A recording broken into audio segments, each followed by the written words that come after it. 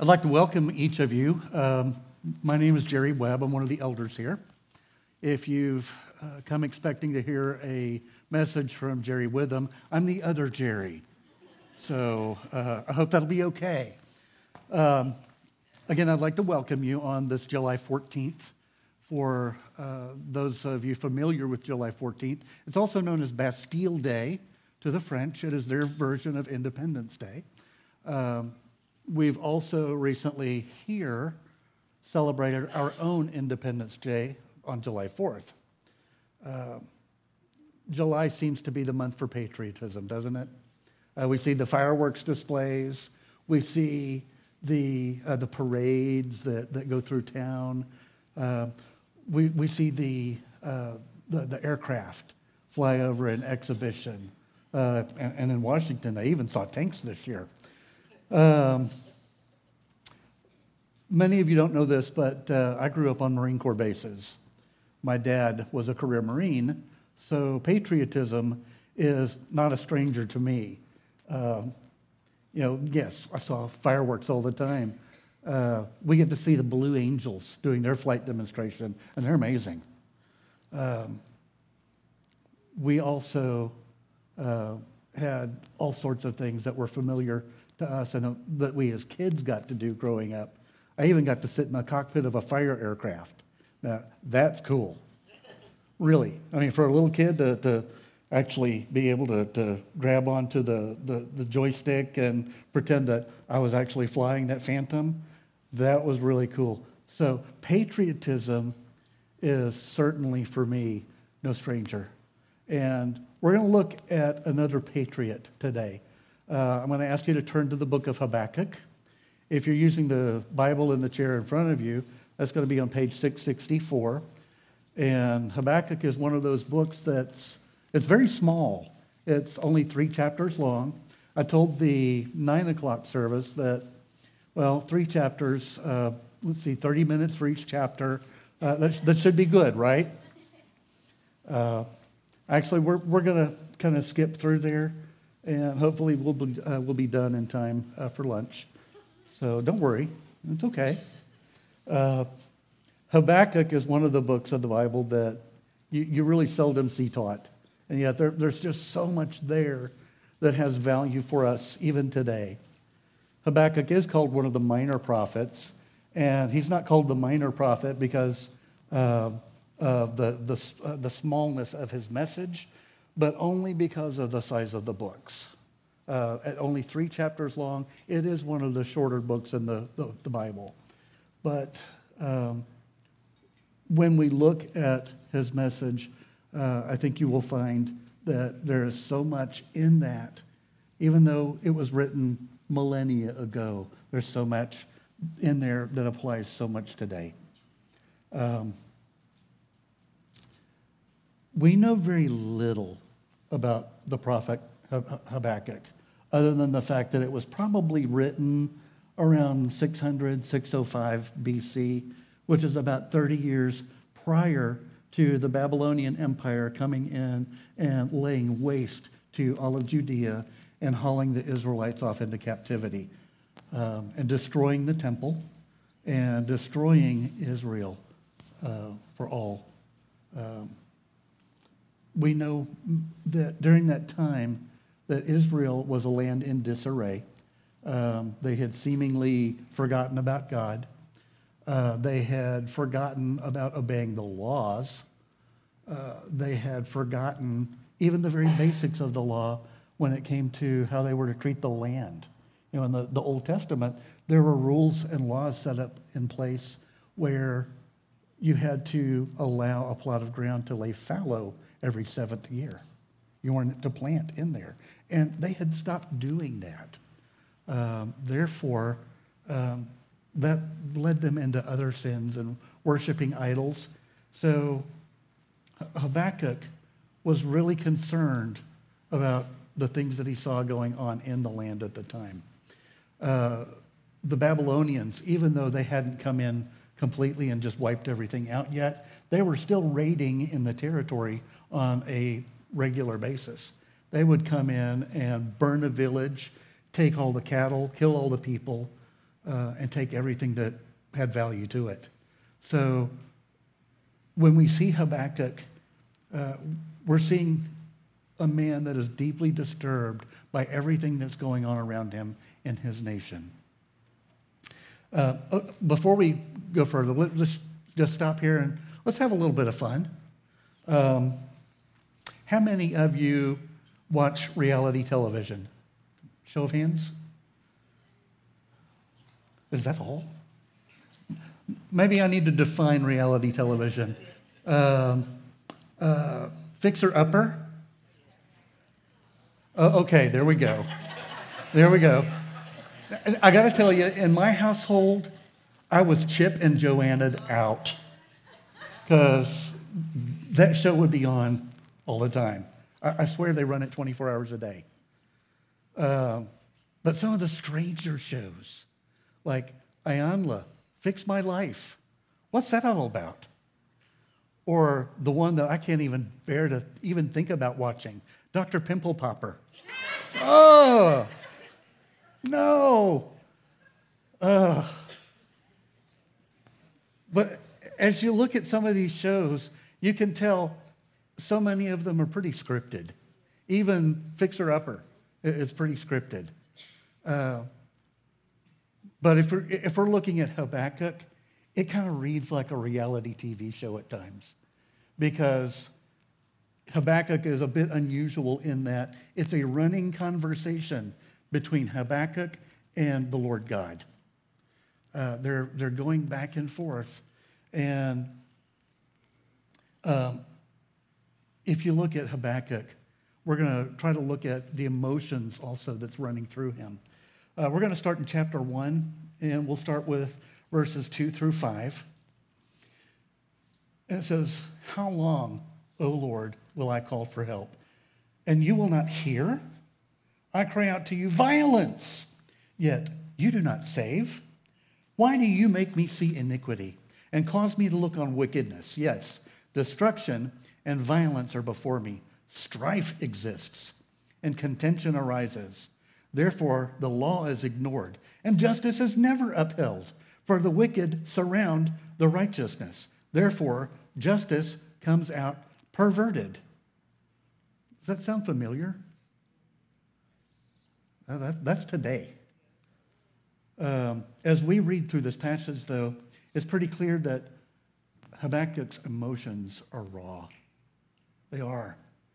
Perhaps he's angry. I get a sense of anger in there. Surely he's at least distressed and maybe even depressed. When a person is passionate about their nation and about their people, it's all too easy to feel that way, especially for us as we look at America today. I can look back at America 50 years ago, and it wasn't this way. Yes, when I was a kid, we had Vietnam going on, and that at times was pretty ugly. We had, back then, civil rights issues, just as we do today. But things still seem different. But in Israel at the time, there was a lot of violence. There was a lot of strife and dissension and destruction from the Babylonians. So let me ask a question. I guess it's hypothetical, but I'm wondering what upset Habakkuk the most. Was it the fact that God seemingly didn't even see what was going on? Or that he didn't hear the cries of the people? Or even worse, that he did see and he did hear and he didn't care? Perhaps those are some of the thoughts that were running through Habakkuk's mind. Perhaps that's some of the thinking that you and I have today as we look at our own land and our own nation. For us today, it's easy to see that justice seems to be far away at times. Our politicians and our government they seem to serve themselves more than they seem to serve us. They fight and they bicker and they squabble, and they get very little actually leading or legislating done. Our healthcare industry is a mess, and it just seems to be dominated by the corporations. Recently, my wife Diana had a prescription that went from a $6 price tag to a $200 price tag. How is that fair? How is that justice? It's not. We had a well-publicized case several years ago in California where a young man at Stanford who was an athlete assaulted a young woman, and at the trial, he was found guilty, and the judge gave him pretty much a slap on the hand. And the judge's rationale for that was, well, I didn't want to ruin that young man's life. He has such a promising life ahead. Where's the justice there?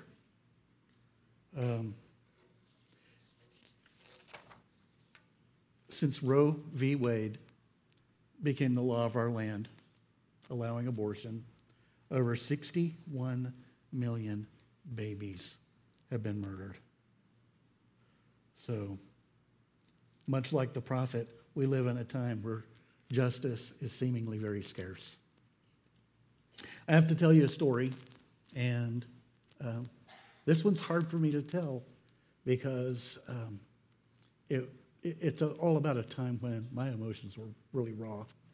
And let me back up just a little bit, because a couple of months ago when we were sitting around in one of our elder meetings, we were discussing this series, and we were talking about doing a series on the verses or the passages that really impacted our lives and our hearts and changed us. And, you know, my first thought was, oh, Ephesians. I love Ephesians. It's my favorite book. And then, no. Almost immediately after that, I said, no, Habakkuk. And then Jerry asked, well, which part? I said, all of it. So I'm going to take you to a time where it's really strange that it's a coincidence, because it happened 25 years ago this weekend.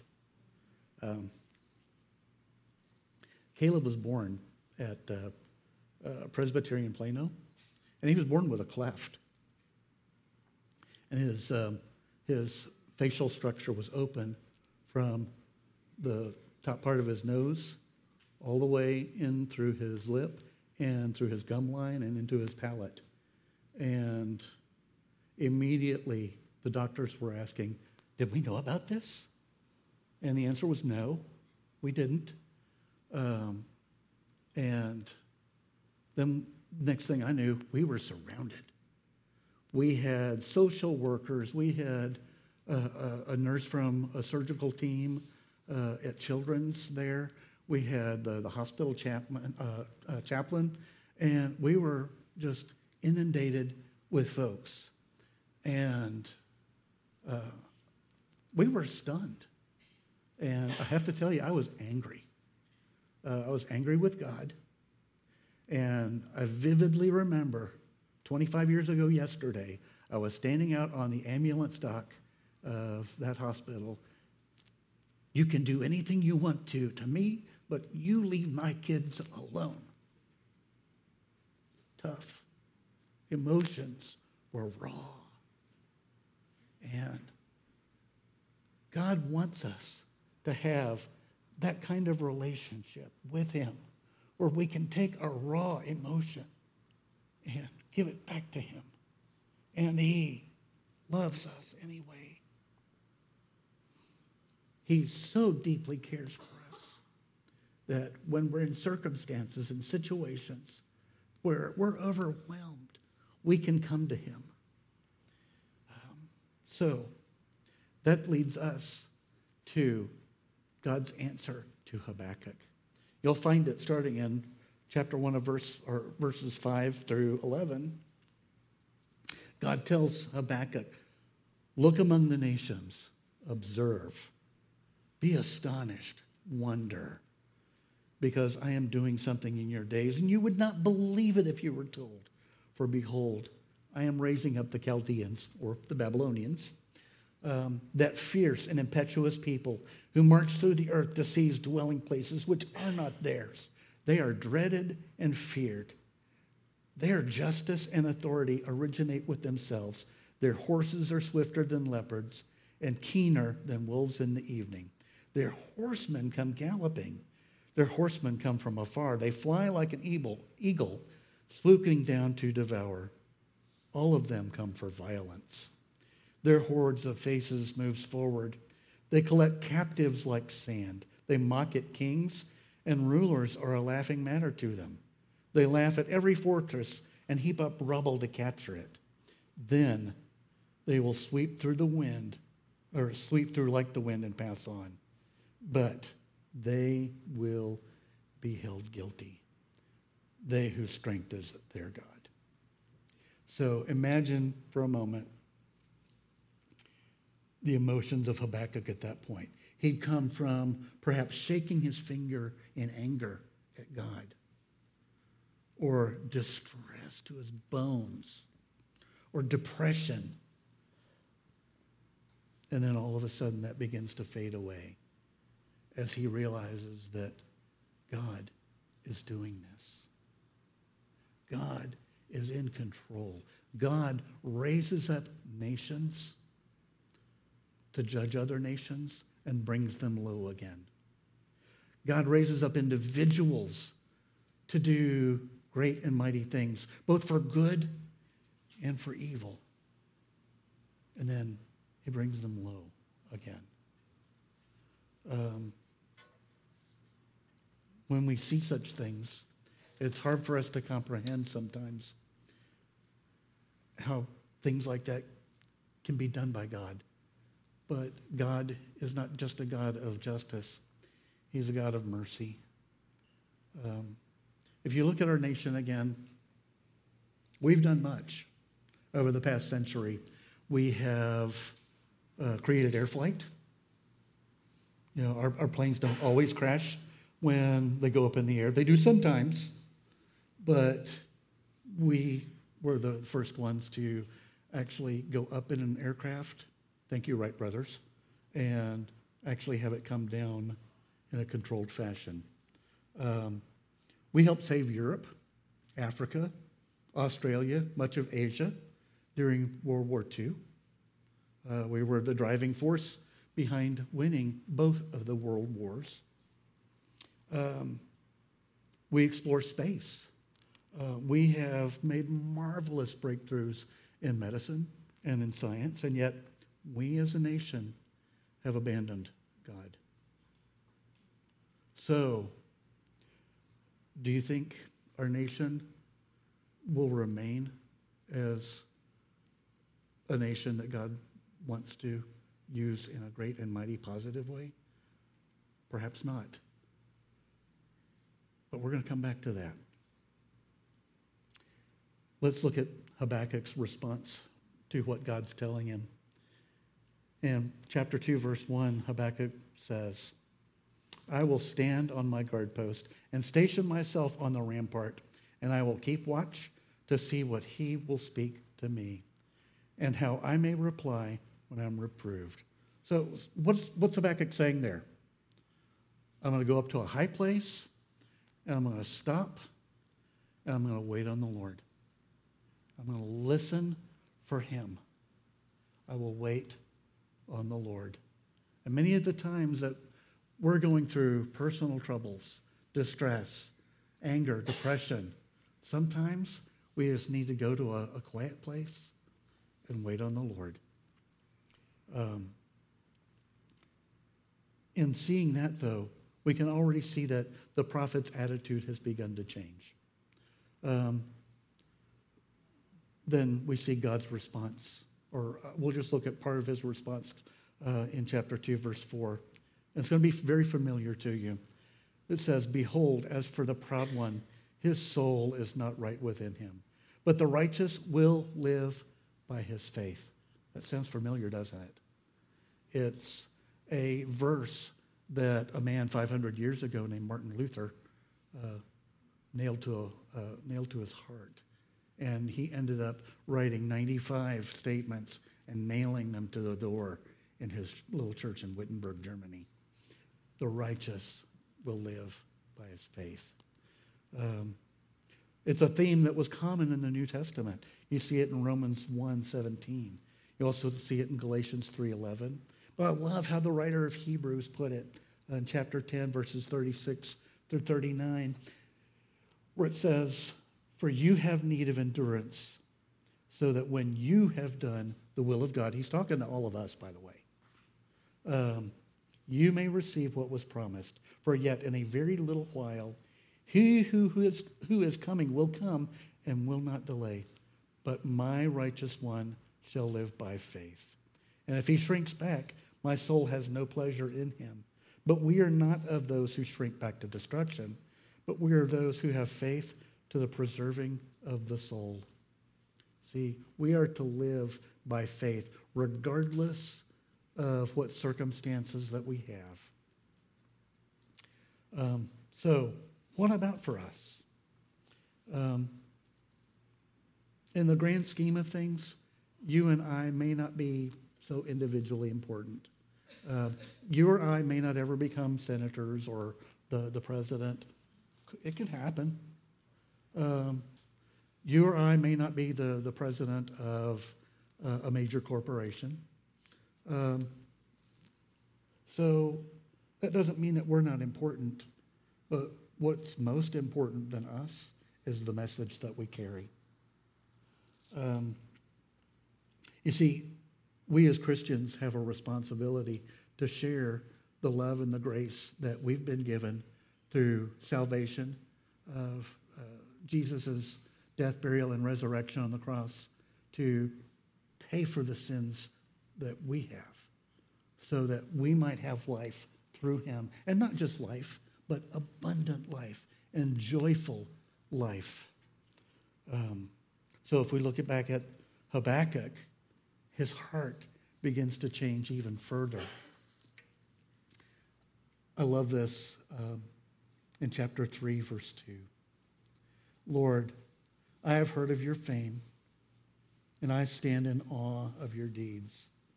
Lord, repeat them in our day. In our time, make them known. But in your wrath, remember mercy." Okay, so we've gone from Habakkuk demanding justice to Habakkuk begging for mercy. Back when I was still allowed to drive, by the way, the eye doctor took my license away.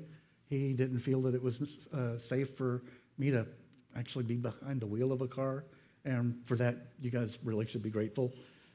I will offer to drive anyone anywhere. Just be wary. But Habakkuk realized that he was now in a position where he needed to beg for mercy. There was a time when Diana and I were driving along, and we were just tooling along, just chit-chatting back and forth, and all of a sudden, I hear the siren. And I see the little flashing lights in the rearview mirror. And I thought, what have I done? And I pull over, and the biggest policeman I've ever seen began to get out of that car. I swear he was 12 feet tall and covered with hair. And he was so large that he started to block out the sun over our car. And he comes up to our car and, "Do you have any idea why I pulled you over?" And of course I didn't. And then he asked the other one, "Do you have any idea how fast you were going?" And of course I didn't know that answer either. And he told me that I was going 47 miles an hour in a 40-mile-an-hour zone. Now, at that point, I had two choices, right? I could have said, "Officer, I am so guilty. I demand justice. Prosecute me to the fullest extent of the law. Give me the maximum fine. Haul me away in handcuffs." No, I wanted mercy. I was telling Lord, you can look at the condition of our car. We can't afford a fine. We're just a poor young couple. We got no money. So we didn't want justice. We wanted mercy. And when we see our nation, so many times we have the attitude of, man, we need to have justice here. But in reality, maybe we need to start begging the Lord for more time and for mercy, for us to get that message of the gospel across. Give us mercy, Lord, for our land. So if we start to wrap up, I want to look at this final passage in Habakkuk, verses 15 through 19 in chapter 3. It's beautiful. The language is beautiful and the message is beautiful. And Habakkuk replies to the Lord, "You trampled on the sea with your horses, on the surge of many waters. I heard, and my inward parts trembled. At the sound, my lips quivered. Decay enters my bones, and in my place I tremble, because I must wait quietly for the day of distress, for the people to arise who will invade us. And though the fig tree should not blossom, and there be no fruit on the vines, though the yield of the olive should fail, and the fields produce no food, though the flock should be cut off from the fold, and there be no cattle in the stalls, yet I will exult in the Lord. I will rejoice in the God of my salvation. The Lord is my strength, and he has made my feet like hinds' feet, and he makes me walk on the high places." Wow. That's amazing. He's changed his attitude completely.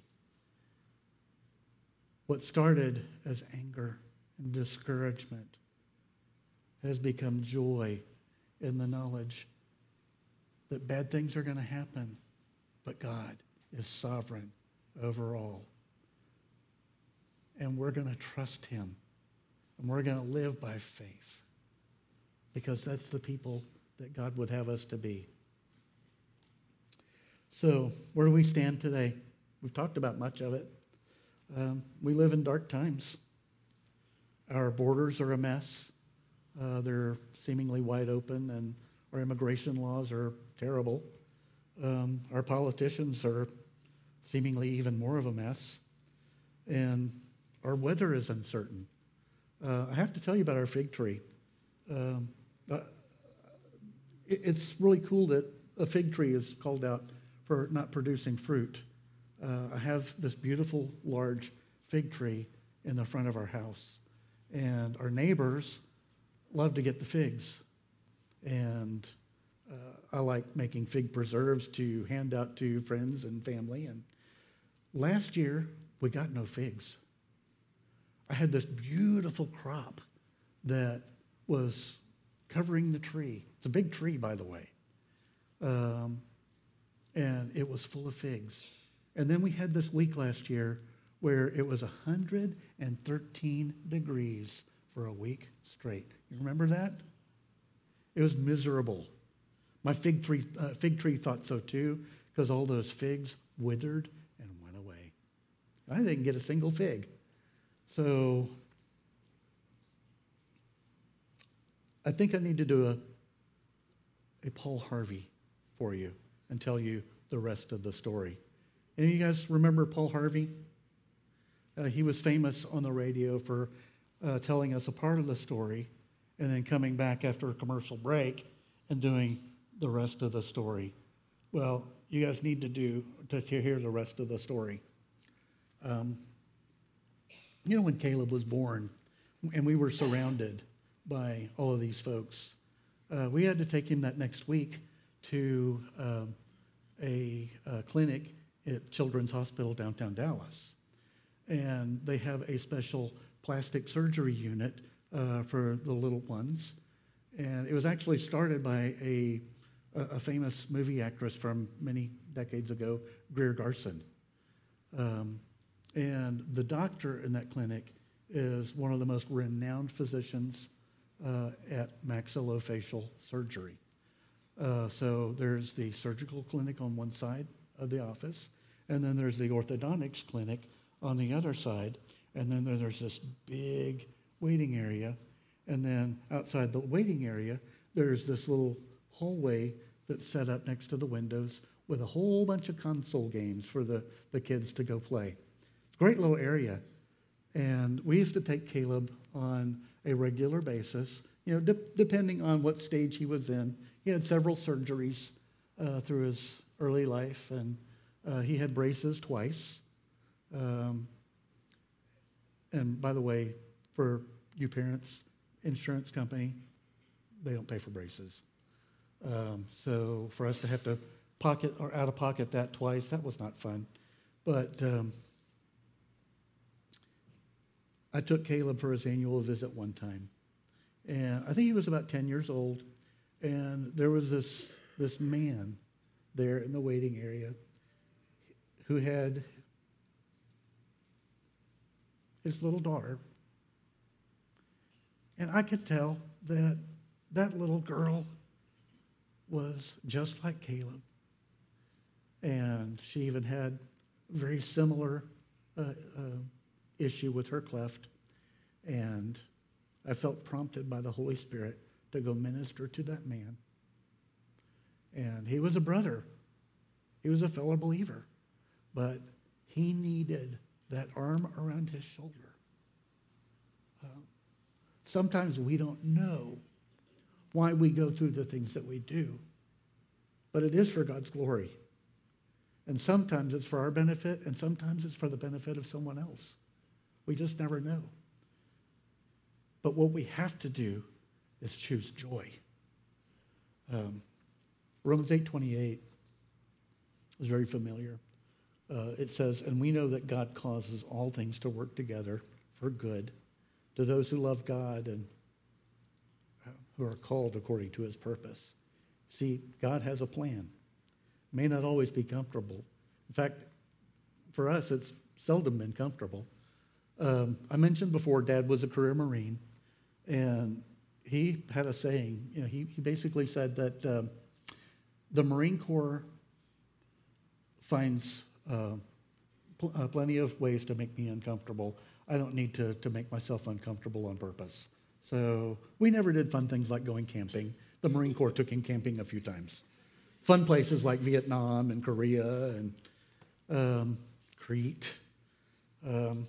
So we may not always be comfortable, but if we're following after God, we're right where we need to be. Sometimes we face job problems and we struggle financially. Sometimes we struggle with depression, and that's okay.